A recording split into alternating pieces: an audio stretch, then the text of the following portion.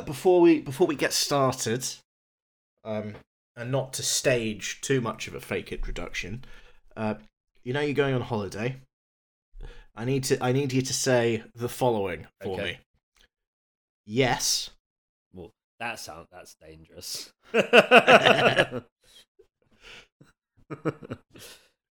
Just yes. No. No. And that would be an ecumenical matter. That would be what was the word? Ecumenical. That would be an ecumenical matter. Ah, fucked it. Matter. That would be an ecumenical matter. Cool, perfect, great. That would be an ecumenical matter. You guys are making a podcast.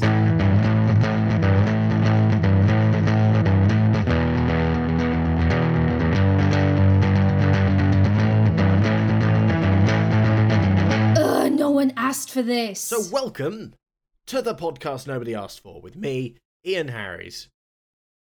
And that's it. And this week is quite literally a podcast nobody asked for. This week, and probably for this week only, it's just me. We thought you guys deserved an episode, even if Graham has decided to spend a couple of days gallivanting around New York, doing all of those fancy New York things. So I thought I would take the time to talk about history movies. The Ian Harries History Section. Not because they are easy, but because they are hard. Oh, God. Because, I don't know if you guys know this, but I do actually have a history degree.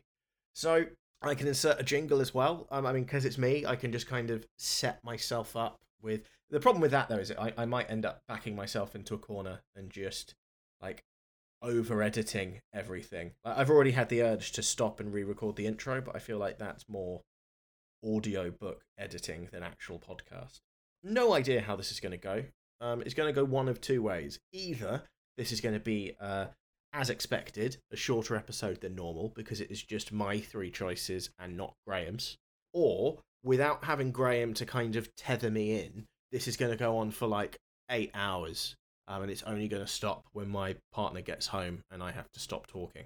So, we'll just see what happens, shall we? So I have decided to cover films that got history wrong. And kind of, I guess, the secret subtitle of that is movies Graham won't let me talk about.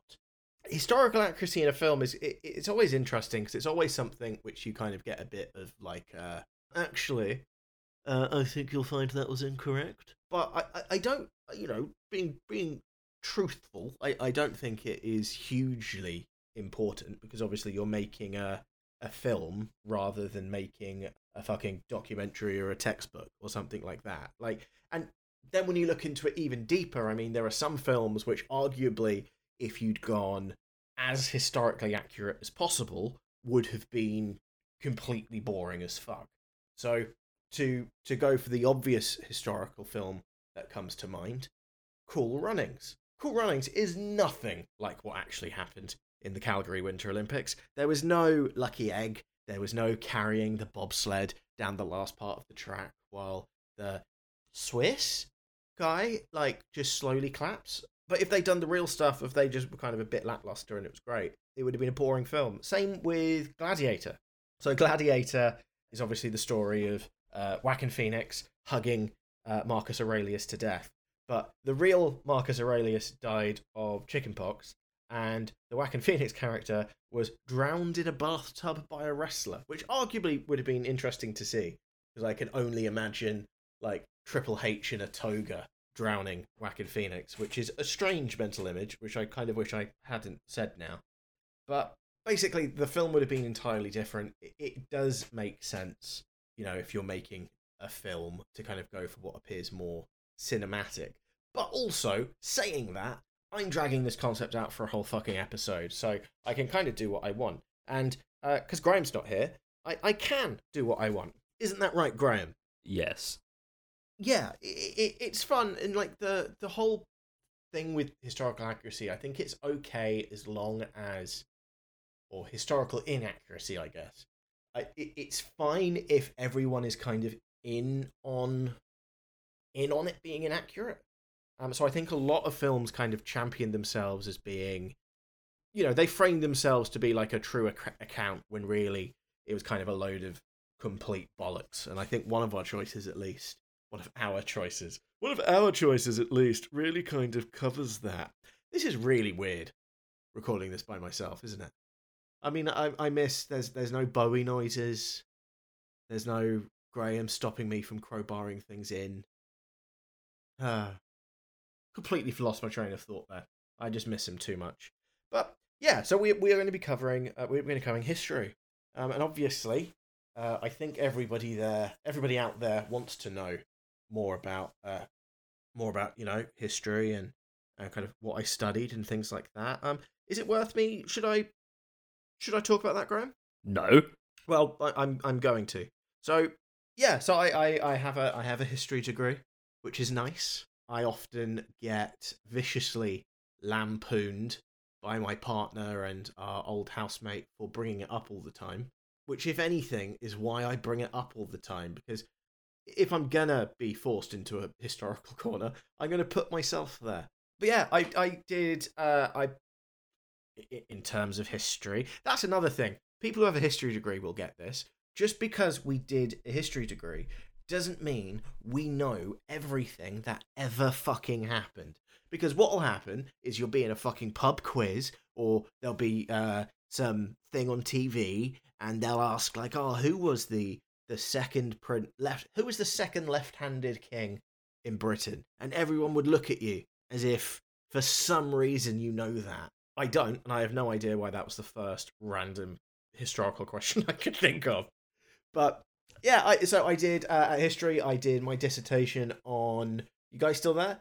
I did my dissertation on the Hollywood 10, so the writers who were blacklisted, which was interesting. We covered the 60s at one point, because that counts as history, which also involved me looking in a lot of detail into communist science fiction, which is a lot more interesting than it sounds.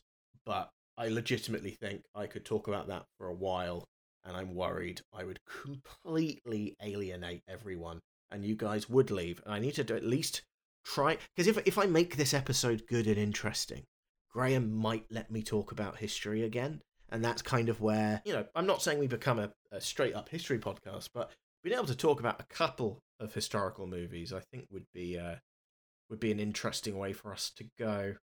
But yeah, usually Graham would ask a stupid question.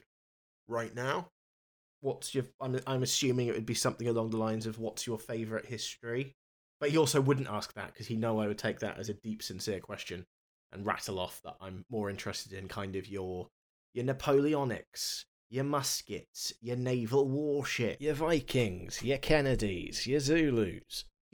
Because I am as stereotypical of a straight white man, also big into military history and World War II and all of that bollocks. But basically, if muskets and swords were involved, generally I find that fascinating, and I'm not 100% sure why. I'm also very interested in kind of political history is always kind of a little bit dull, because it always ends up just a long stream of, so this treaty was signed in 1607. But obviously the treaty in 1609 completely contradicted that one. It just gets a bit kind of dull. So I'm always a lot more interested in social history. So how events actually impacted people, and the actual lives that were lived under these events. Because yeah, I just think it's interesting. What other stupid questions could Graham have asked? Do any spring to mind, Graham? That would be an ecumenical matter. Yeah, no, that makes sense actually. The films that got actually we'll fuck this up differently, shall we? So let's go. I'm assuming actually now I've narrowed this down. Graham wouldn't have asked what's your favourite history. He would ask if there were any films that got the future wrong, because history is the past. It would have been a way for him at the very last minute to try and steer us away from me talking about history for a while. Yes.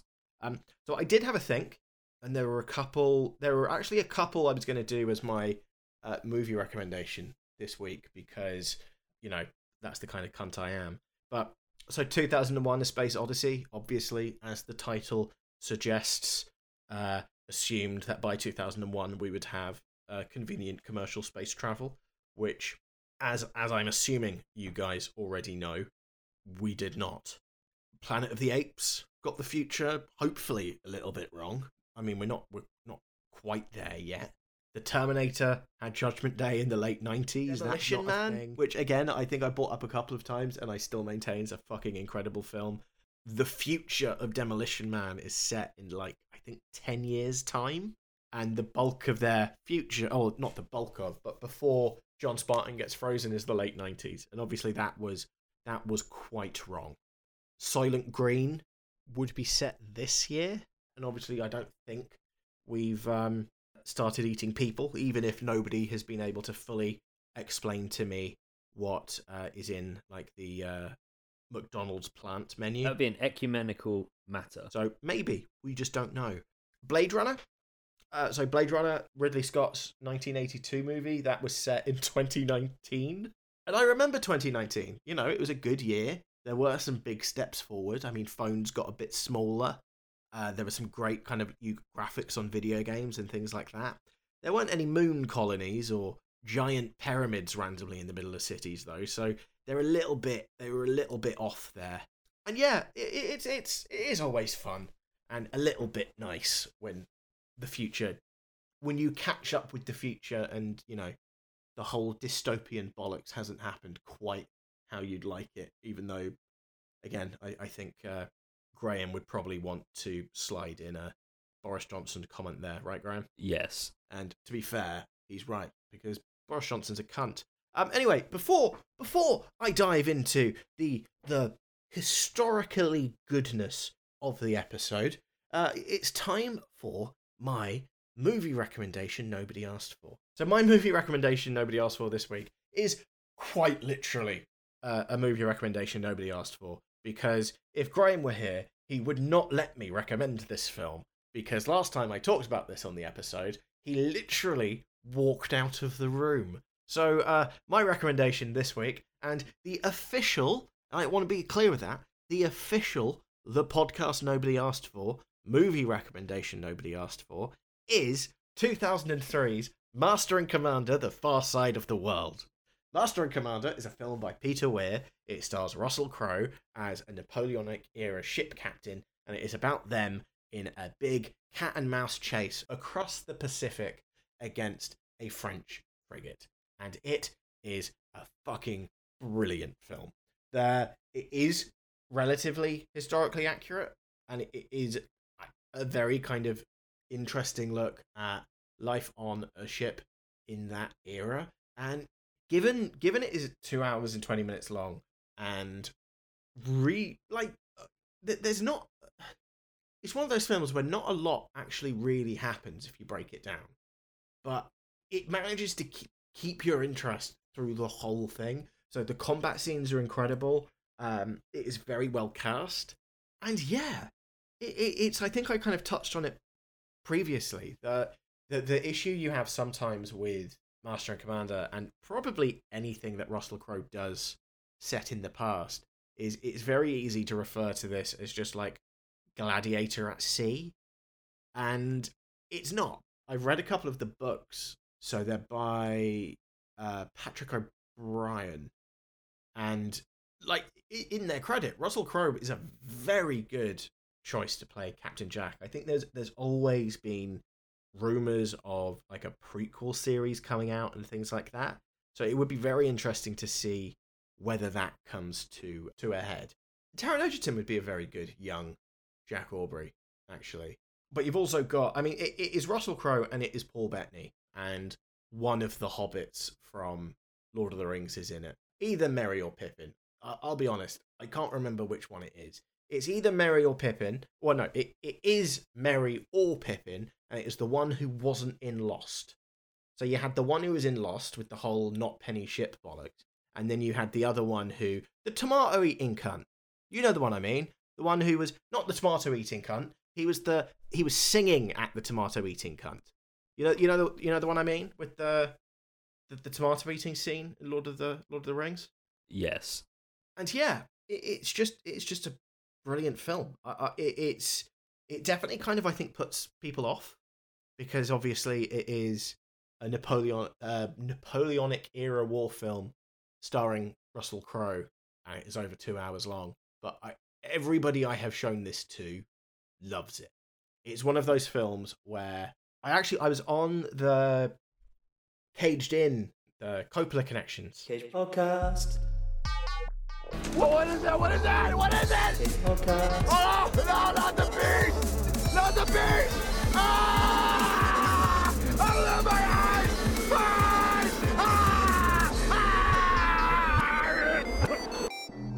Cage Podcast. the other day. So I recorded an episode with friend of the podcast, Petros, and we referred to, we were talking about Airheads, which is the obvious comparison to Master and Commander, Far Side of the World.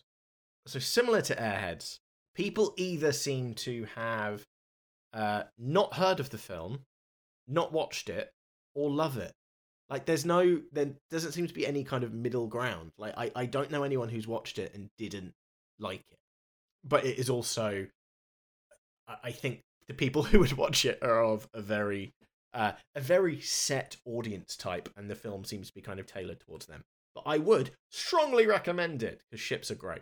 If you want something a bit less historical, a bit less kind of oceany, maybe, I would strongly recommend. It's a film that came out a couple of years ago now. It's a contemporary film, so it's set in modern time. It's set in kind of basically a commune in Sweden, and that is obviously Ari Aster's Midsummer.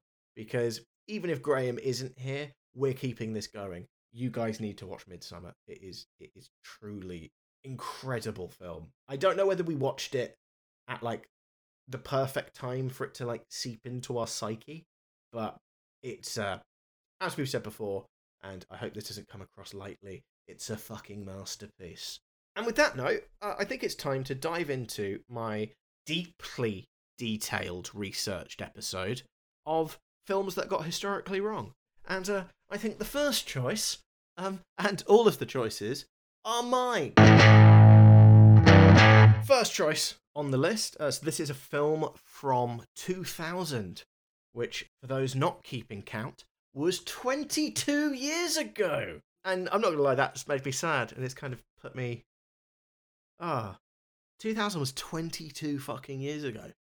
I still measure... I don't know about you guys, I still measure as if 2000 was... I seem to have missed 10 years in how I calculate time. So, I'm talking about... So this is a film set in the 1940s. It is a film so historically inaccurate, it was mentioned in the Houses of Commons by then Prime Minister Tony Blair as being an affront to British sailors. Not only that, but the MP for Pudsey wrote an angry letter to Bill Clinton, basically asking for pointing out how insulting this was to the British Navy. So that's kind of the level of historical wrongness that we're talking about here. So this was transatlantic political wrongness. So this is 2000's U571. So this is 2000's U571. So U571 follows basically an American submarine called the S-33, which is designed to resemble a German U-boat. So U-boats were basically the German submarines during the Second World War that took place in the Battle of primarily in the Battle of the Atlantic. It stars... so to be fair, it stars kind of a hell of a cast. So it's got Matthew McConaughey, Bill Paxton, Harvey Keitel, and obviously for a war film, Jon Bon Jovi. Because when I'm thinking of who I want to be cast in a submarine thriller, I always think of the guy who sung Living on a Prayer. But yeah, so this basically follows this crew as they ultimately end up stealing an Enigma machine and codebook. So the Enigma machine, for anyone who's watched The Imitation Game... Is it The Imitation Game?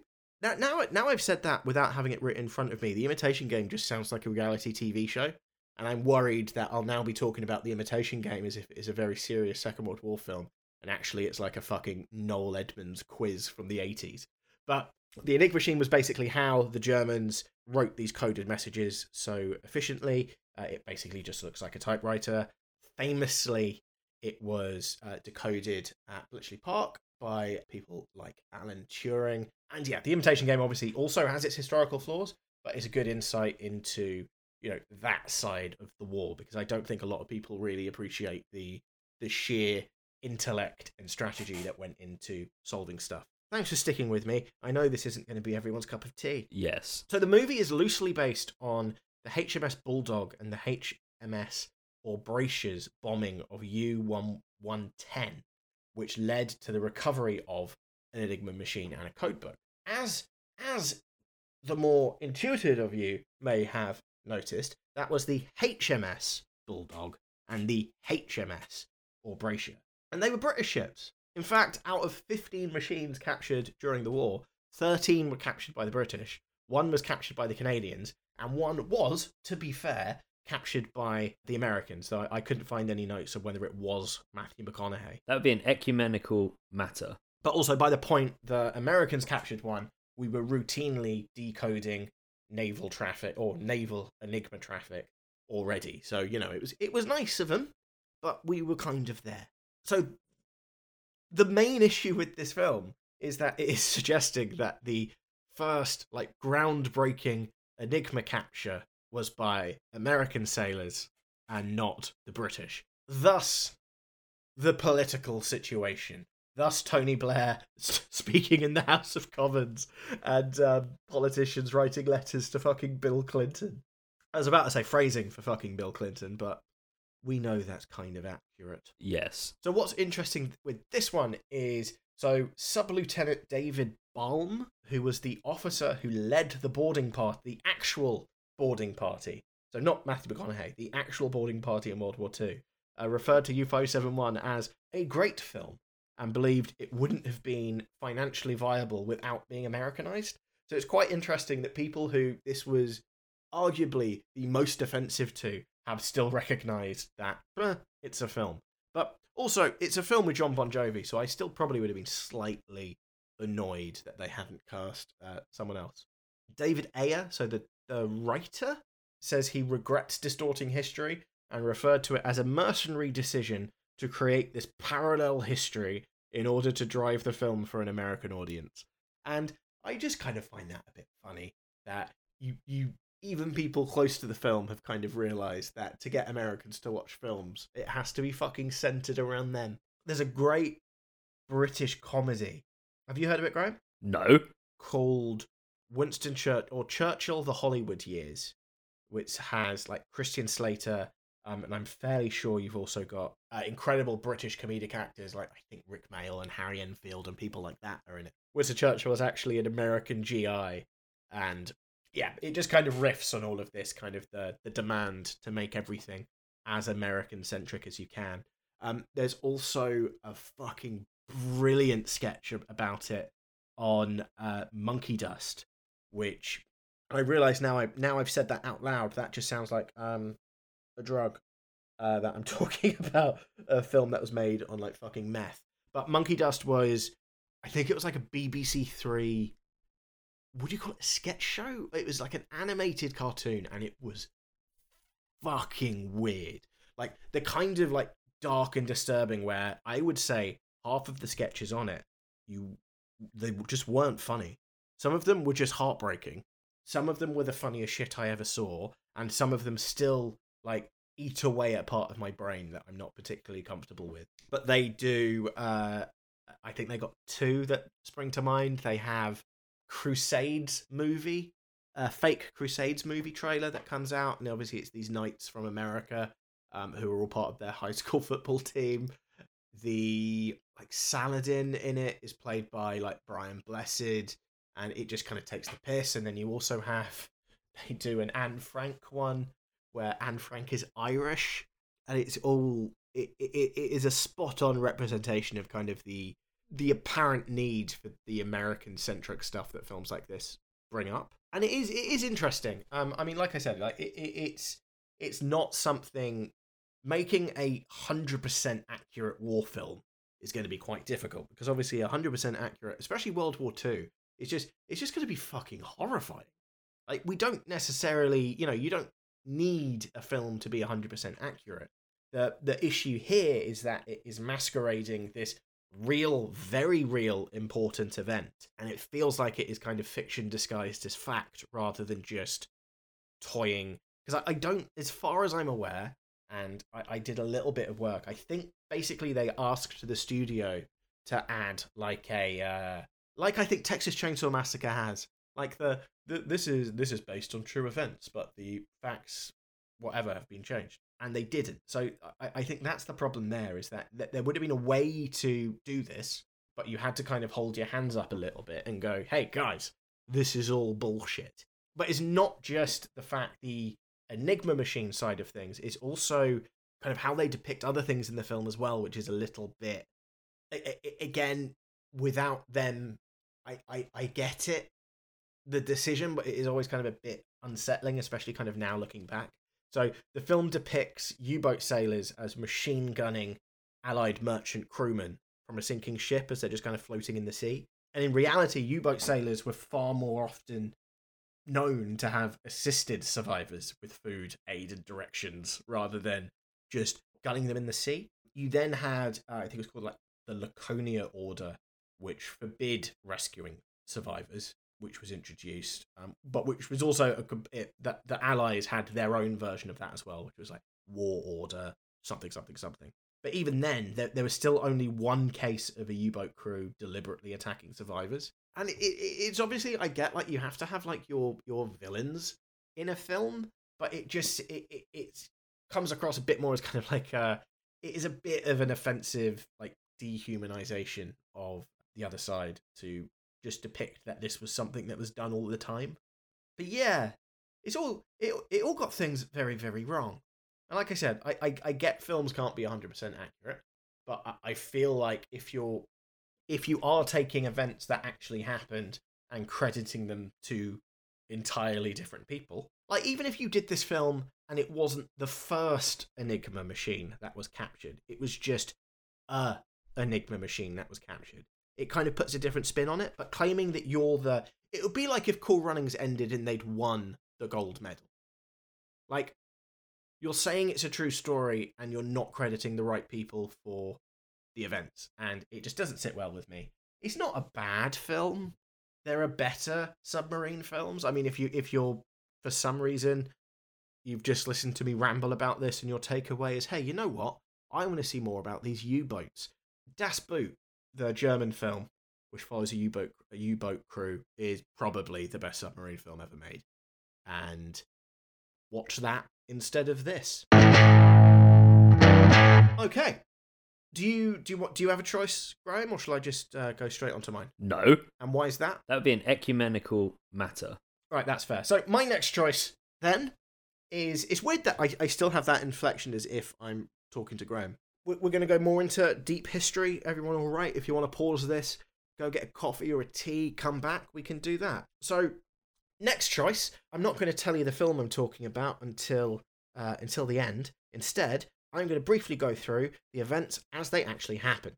So, the Battle of Thermopylae was fought between an alliance of ancient Greek city-states led by King Leonidas I of Sparta and the first Persian emperor of Xerxes I. Can you guess the film yet? Yes. It was fought at some point in 480 BC over the course of 3 days during the second Persian invasion of Greece, the first having been repelled at the Battle of Marathon 10 years before. So the plan of the city-states was to block the advancing Persian army at the pass of Thermopylae and simultaneously block the Persian navy in the Straits of Artesium. Herodotus puts the Persian army at 1 million soldiers. So Herodotus he's like the guy, he's like the father of history. So he wrote like the first history book, basically. And it's great. So I did ancient history in my first year at uni, and we covered the Peloponnesian Wars and all of this shit.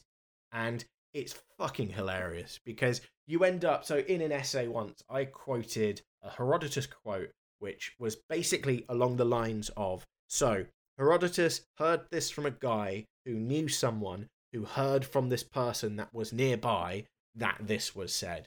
And it just feels like it's all made up. And I just always found that a bit funny. In fact, we'll come on to further university anecdotes later. Anyway, yeah, so Herodotus put the Persian army at about 1 million soldiers, but it was probably closer to, I mean, people have it anywhere between 100,000 and 300,000. So it was still like a massive fuck-off army, but we're not talking 1 million people. But it was still, for the time, an absolutely insane and colossal amount of soldiers. So a force of about 7,000 men comprised of Lacedaemonians, Spartan hoplites, Mantineans, Tegans, Arcadians, Corinthians, Philians, Mycenaeans, Thespians, which is, I think, a nationality rather than just a bunch of actors, maybe John Bon Jovi, Malians, Thebians, Phaeacians, and Locrians, and other people. Basically, people from a number of these Greece city-states managed to hold off the Persian army for 7 days, with 3 of those being actual battle. So there were 2 full days of battle.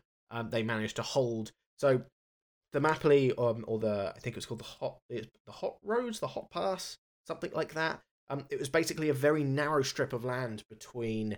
It's just a very narrow strip of land which forced the Persians into a bottleneck, which then perfectly set up how the Greek cities, and especially the Spartans, would fight during this time. So they would fight in fucking hell, I am so boring. Because not only, like, I get I'm talking a lot about history, but I am so happy about all of this, and I find it so interesting, and I've just kind of like had an out-of-body experience of hearing myself talk. And yeah, oh god, I'm a boring man. But anyway, so the Spartans fought in basically a phalanx formation, which relied basically on very, very heavy armor and a big pointed stick. And they would get into that formation, and then the Persians would just basically wash up on them, and nothing would be, because the Spartans were so heavily and highly trained from birth. But that's another thing we can kind of cover. They were just all very good at what they did, and because the nature of the pass as well completely downplays the strength advantage, or the numbers advantage, because even though they had 7,000 men and the Persians had, we'll say 300,000, you can only fight the people if you're near them, right? So by forcing them into a narrow pass, it meant the people at the back of the army are never going to be able to get close enough to the Spartans to actually hit them. So it kind of is a way of evening the numbers. And then you also factor in that the Persians were kind of very lightly armored, while, like I said, the Greeks were a lot more heavily armored and like fucking thick brass armor. And the Spartans as well weren't, all the Greek city-states weren't particularly interested in a decisive victory. They just kind of had to hang out and stop the Persians getting past them, and it was the perfect environment for it, and it was the perfect method of fighting. And the only reason that they lost was that a small shepherd path was shown to the Persians by some random shepherd dude, which meant that they could outflank them.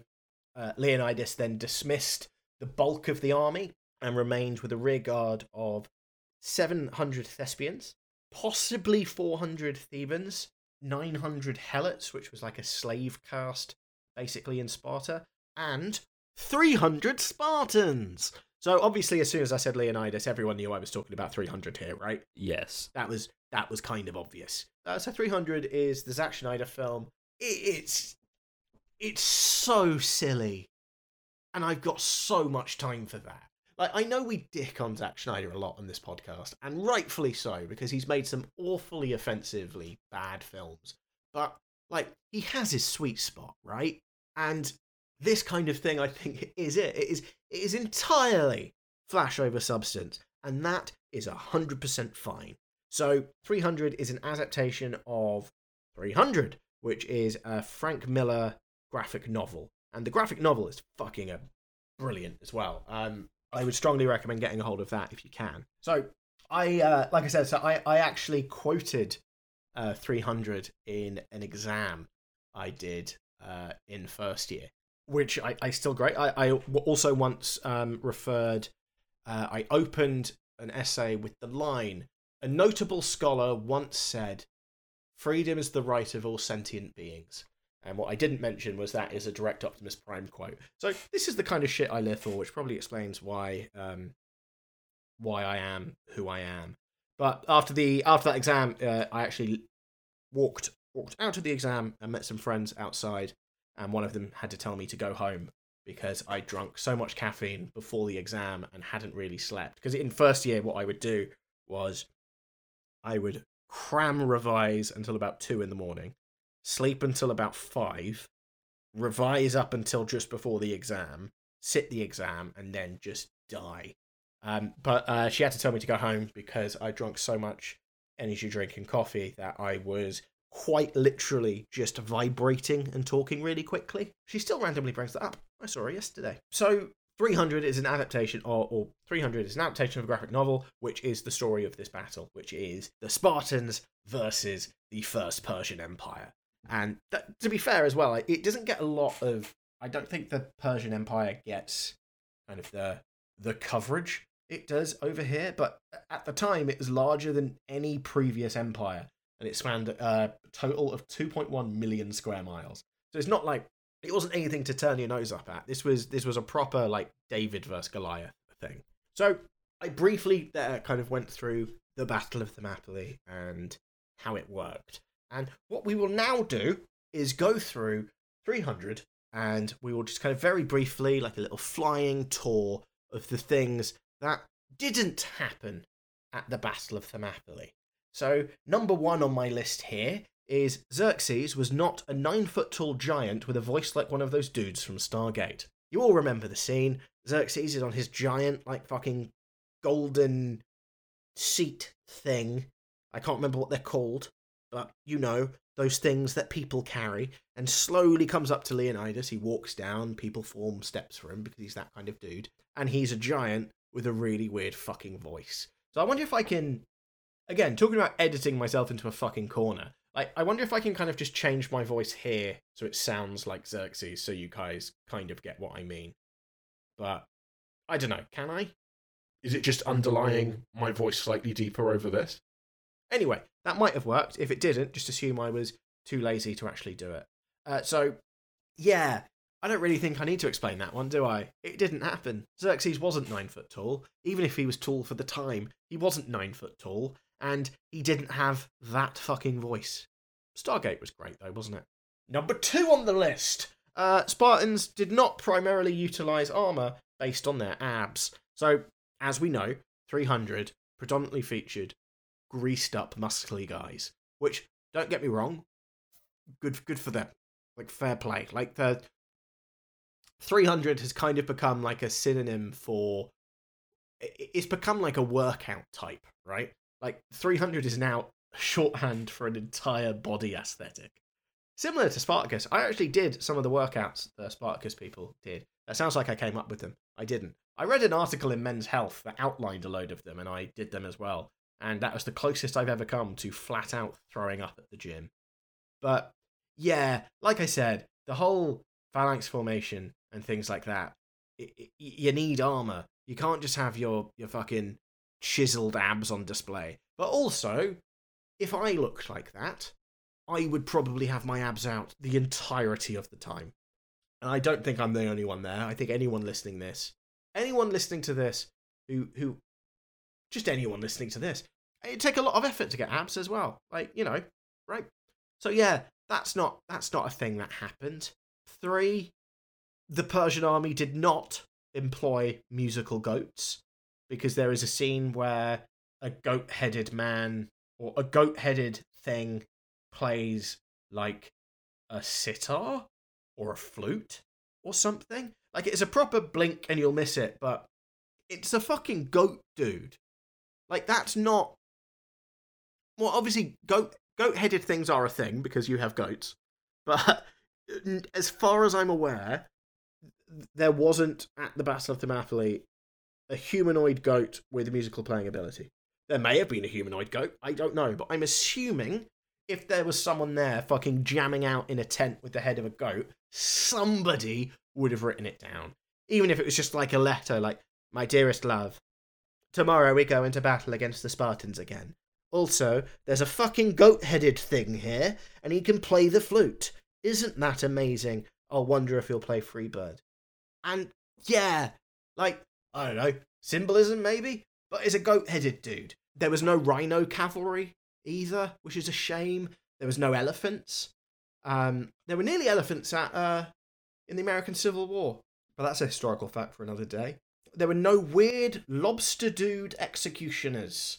So when Xerxes executes some of his own people, there's a weird fat dude with his arms cut off that are replaced with saws, and he cuts the heads off people. And that's not a thing. That's not something that happened there. There were no grenades.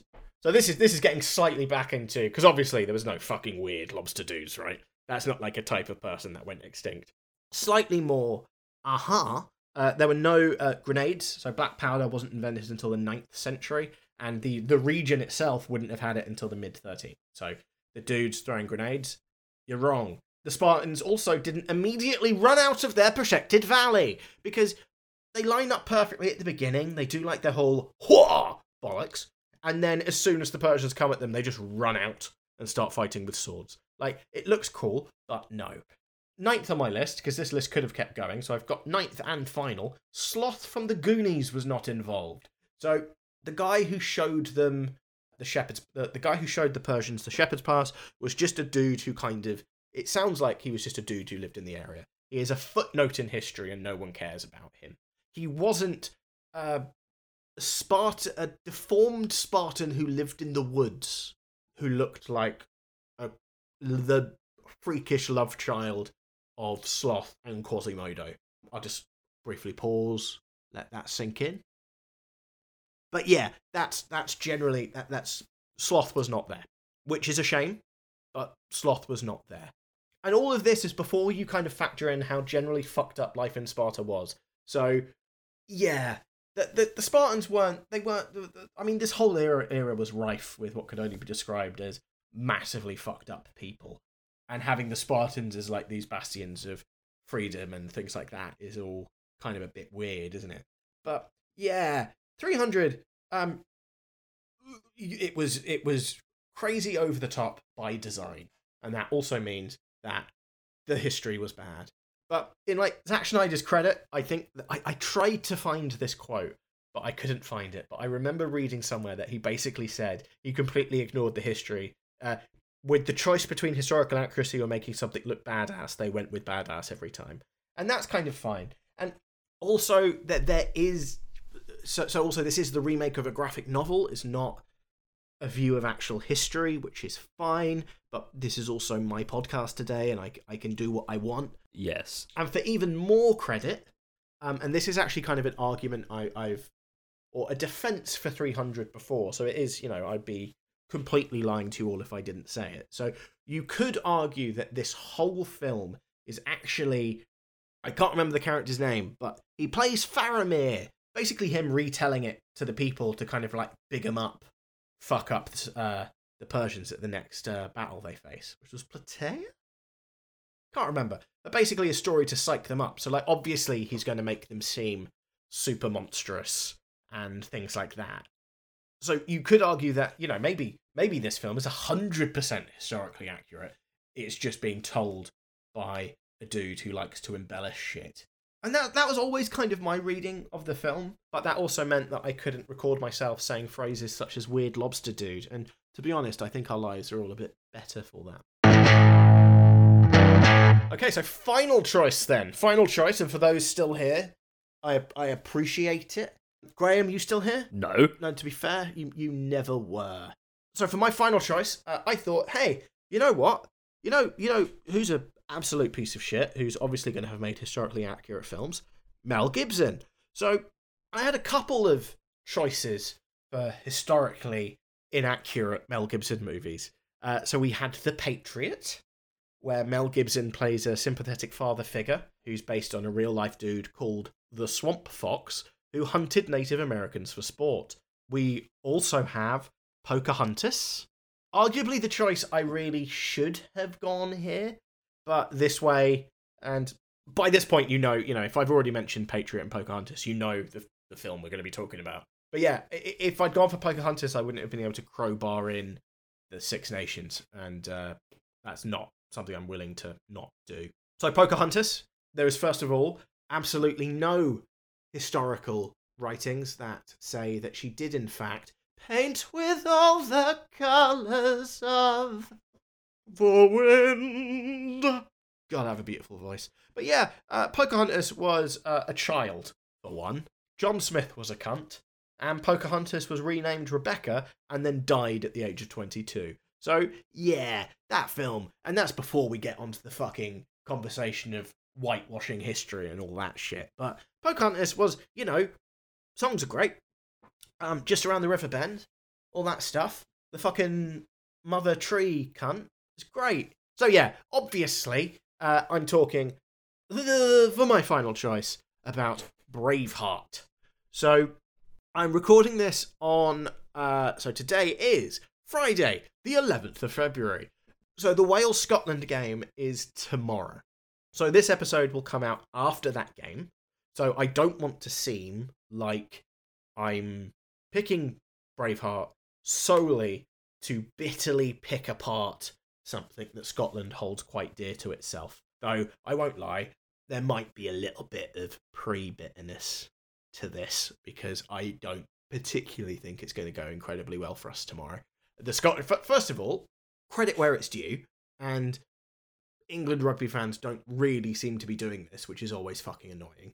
Scotland have a very, very good... This is by far the strongest Scottish team I've seen in a long time. And, okay, you know what?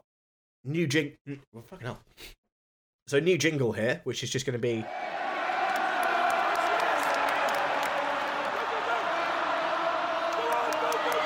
Ian talks about rugby.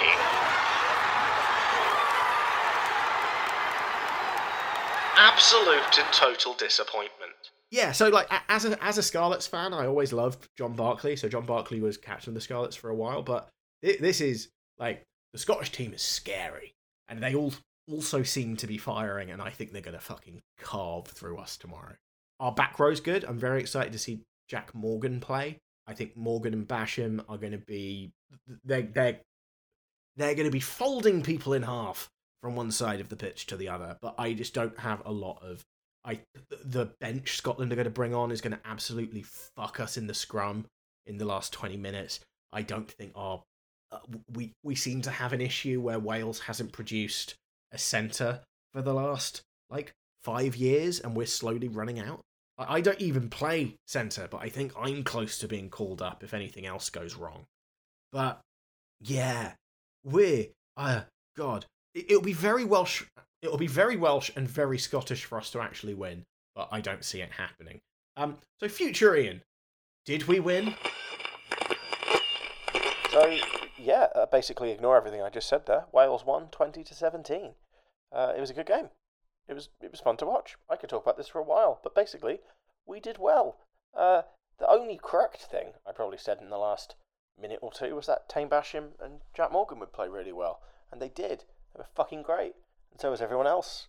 And the scrum was good, and all the jackling was great, and we didn't make any really obvious stupid mistakes, even though I still don't fully understand the drop goal at the end. It was, yeah, that was nice. Anyway, fuck Braveheart. Cool. So so I'm talking about Braveheart. So Braveheart, Elizabeth Ewan describes Braveheart as a film that almost totally sacrifices historical accuracy for epic adventure. And John O'Farrell claims that Braveheart could not have been more historically inaccurate even if a plasticine dog had been inserted into the film and the title changed to William Wallace and Gromit. And I just want to take a moment there and just bask in how incredible a fucking idea that is. Because, say what you want about Braveheart, William Wallace and Gromit is an absolutely fucking top shelf pun. I would watch William Wallace and Gromit in an absolute fucking heartbeat. And also, the wrong trousers would probably be a little bit more historically relevant. So, actually, there is a joke. A joke we can come back to later, if I remember. So, there are a lot of issues with Braveheart. Firstly, and, let's acknowledge it, Mel Gibson. What a piece of shit. So, there are a lot of issues with Braveheart outside of how big a cunt Mel Gibson is. Number one, Braveheart wasn't a term used to refer to William Wallace. And I didn't really realise that, but yeah, so Braveheart wasn't William Wallace, it was Robert the Bruce. And it seems to have come from a story where someone, took Robert the Bruce's heart on the Crusades and just, said, follow this Braveheart, and then just, heaved it at the other side. Because that's something that people would do. The film seems to imply Scotland had been under English occupation for some time, but was actually only invaded a year before Wallace's rebellion. So that's all of that side of the story out the window. Prima noctis.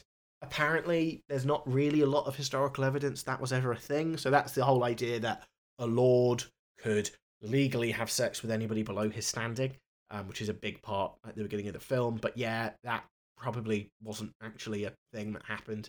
In the film, William Wallace seduces Isabella of France, who was Edward II's wife. And William Wallace then also fathers, or out of this seduction, William Wallace fathers Edward III. So this was all while Isabella was sent to negotiate around the Battle of Falkirk or something. So at the Battle of Falkirk, Isabella in real life would have been 3 years old. And Edward III wasn't born until 7 years after Wallace's death. So I can't say for certain, but I don't think he's the dad. Let's put it this way, I think it's so cut and dry he wouldn't have got onto Maury. There'd be no DNA testing or lie detectors or anything like that. William Wallace, that's just not something that happened, guys. It's just not a thing. The Battle of Stirling Bridge in the film, which is, so I think CNN had it as one of their best battle scenes, and it is good, but given it's the Battle of Stirling Bridge, there's no fucking bridge. It's just a load of big dudes in kilts running across a field into a load of British people, and it's the one defining feature of the Battle of Stirling Bridge is Stirling Bridge. So the whole reason they won was, again, kind of similar to the 300 thing. It was funneling people into a narrow space. Apparently, there's an anecdote from set that when asked by a local why the Battle of Stirling Bridge was filmed on an open plain, Gibson answered that the bridge got in the way, and the local responded, that's what the English found. And you know what? I like that. That's very fucking well done. William Wallace wasn't a hero from humble beginnings either. He was a lower noble, so he was still the gentry. So that's that bit out of the way. His woad war paint. So the what you think about when you think of Braveheart, that hadn't really been used for 1,000 fucking years. That was a long time before Braveheart. And then the tartan kilts they're wearing are 500 years too early. So everything about the aesthetic that they've got of William Wallace and the Highlanders is wrong. And I read something that basically said it would be very similar to colonial history. So if in The Patriot, for example, they'd rocked up wearing modern day 20th century suits, but with the jackets the wrong way round, because apparently they also aren't wearing a lot of these kilts, assorted kilt paraphernalia correctly anyway. And yeah, that's just what it is, isn't it? So Mel Gibson, to be fair, I'm not going to say the phrase in Mel Gibson's credit, because fuck that guy. But Mel Gibson has pointed out, so this is a direct quote, "Some people said that in retelling the story, we messed up history. It doesn't bother me because what I'm giving you is a cinematic experience, and I think films are there first to entertain, then teach, then inspire." And to be fair, the film is entertaining, and the film also very clearly inspires, but yeah, it turns out it teaches you a lot of very wrong shit. The driving lesson away from Braveheart you can take is that William Wallace was a Scottish dude, and that's really it. It's not a bad film by any stretch of the imagination. I've never quite bought into it as the masterpiece some people seem to think it is, but yeah, it got a lot wrong, guys. So Braveheart is the final choice, and like I said, this was done before the game. All our Scottish listeners out there, I appreciate you guys. And, the traditional fuck you, Mel Gibson. But yeah, it's not a bad film. And again, kind of like what Mel Gibson said, I get why some of the decisions were made. It definitely makes it kind of a more interesting story than it necessarily would have been. But again, it's the fact that it is painted as truth rather than painted as a story. And also, it meant that we just got to shit on Mel Gibson for 10 minutes. And, that's always good. Okay, so that was our choices. Graham, do you have any... what do you think number one should be? That would be an ecumenical matter. That's a fair thing to say. But, well, actually, no. I can't even say what's the top three of your three. Which is the closest... Well, fuck, I have a catchphrase. But yeah, I can't even say the top three of our three, because obviously the top three of my three is the top three of the episode. So, I have full creative control over here. And for Graham, if Graham is listening to this, if he has managed to get this far, I'm assuming he would have, just to hear if I'd taken the opportunity to just, randomly research, jokes about Watford or something like that. But we have, so this was mentioned on my time on Caged In. Cage Podcast. What is that? What is that? What is it? Cage Podcast. Oh, no, not the beast! Not the beast! Ah! I love my eyes! Ah! Cage Podcast. So Petros said that he was surprised we hadn't added a sport element to our choices. And we have. So this is something I think we've jokingly briefly mentioned on episodes, but Graham and I keep track of how many choices of ours made each final top three. We get a bonus point if our League of Good Bad Movies choice gets picked. There's been a couple of half choices because we've had either an honourable mention or we've smushed things together. Yeah, we do keep track of that, and just so this is on record, Graham, these choices are obviously going to fall outside of that. I'm not just giving myself 3 bonus points, because we also talked about possibly having a bonus point if somehow all 3 of our choices made the top 3. So that's not going to happen. It's game on as normal. This is outside of podcast canon. But yeah, for me, I mean, it's a relatively simple top 3, I think. So number 3 for me is 300. It is arguably the most historically inaccurate, but because there is a reading of the film that kind of explains that, in that it is a guy telling a story designed to psych and hype people up, you can kind of get around it a little bit, and you could also even argue it is the most historical film ever made because it's a dude telling a story. Number 2 for me, I'd probably go Braveheart. Again, there was a lot of wrong history in that. I do kind of get why they made the choices they did, but it was still very wrong. And then number 1 is it's U571. It was very, very wrong. It was so wrong it caused a bit of a political situation. And yeah, it feels a little bit offensive the way it was kind of positioned as a definitely, the way at least it was implied. Or they did nothing to stop the implication that it was an entirely true story. I think there was more that could have been done. And again, it was a very major part of World War II was everything to do with the Enigma machines. And yeah, it doesn't... all of these films have got history wrong. But U571 is the only one that doesn't sit right. It still feels kind of a little bit odd. But yeah, so the podcast nobody asked for's top 3 films that got history wrong. Number 3, we have 300. Number 2, we have Braveheart. And number 1, we have U571. If you agreed with our choices, if you managed to get through to the end of basically a solid hour of me just fucking talking at you, You can find us on Instagram at the podcast nobody asked for. And you can also find us on Patreon at the podcast nobody asked for, where you become a friend of the podcast and basically just help support us make this bigger and better and more widespread and just permeate into the cultural society of this land. You can also find us on Twitter at nobody else. I've never done this bit. You can also find us on Twitter at nobody asked for pod with the number 4, where you can tweet at us all of if there are any history films that you history. We're also on Facebook, and remember to leave us a review on Apple Podcast, Podchaser, and Spotify. And in your reviews, put any future episode ideas you may have, and we will do the best ones. Yeah. And please base your reviews on a normal episode, not one that was just me talking about history for an hour. So yeah, thanks, and thanks for listening. I hope you enjoyed your holiday, Graham. But yeah, so that was the first. So we've had guests, but we've never had negative numbers. So that was that.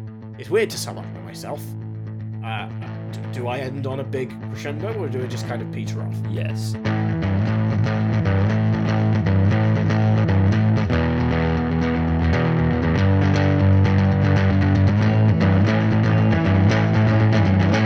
No one asked for this.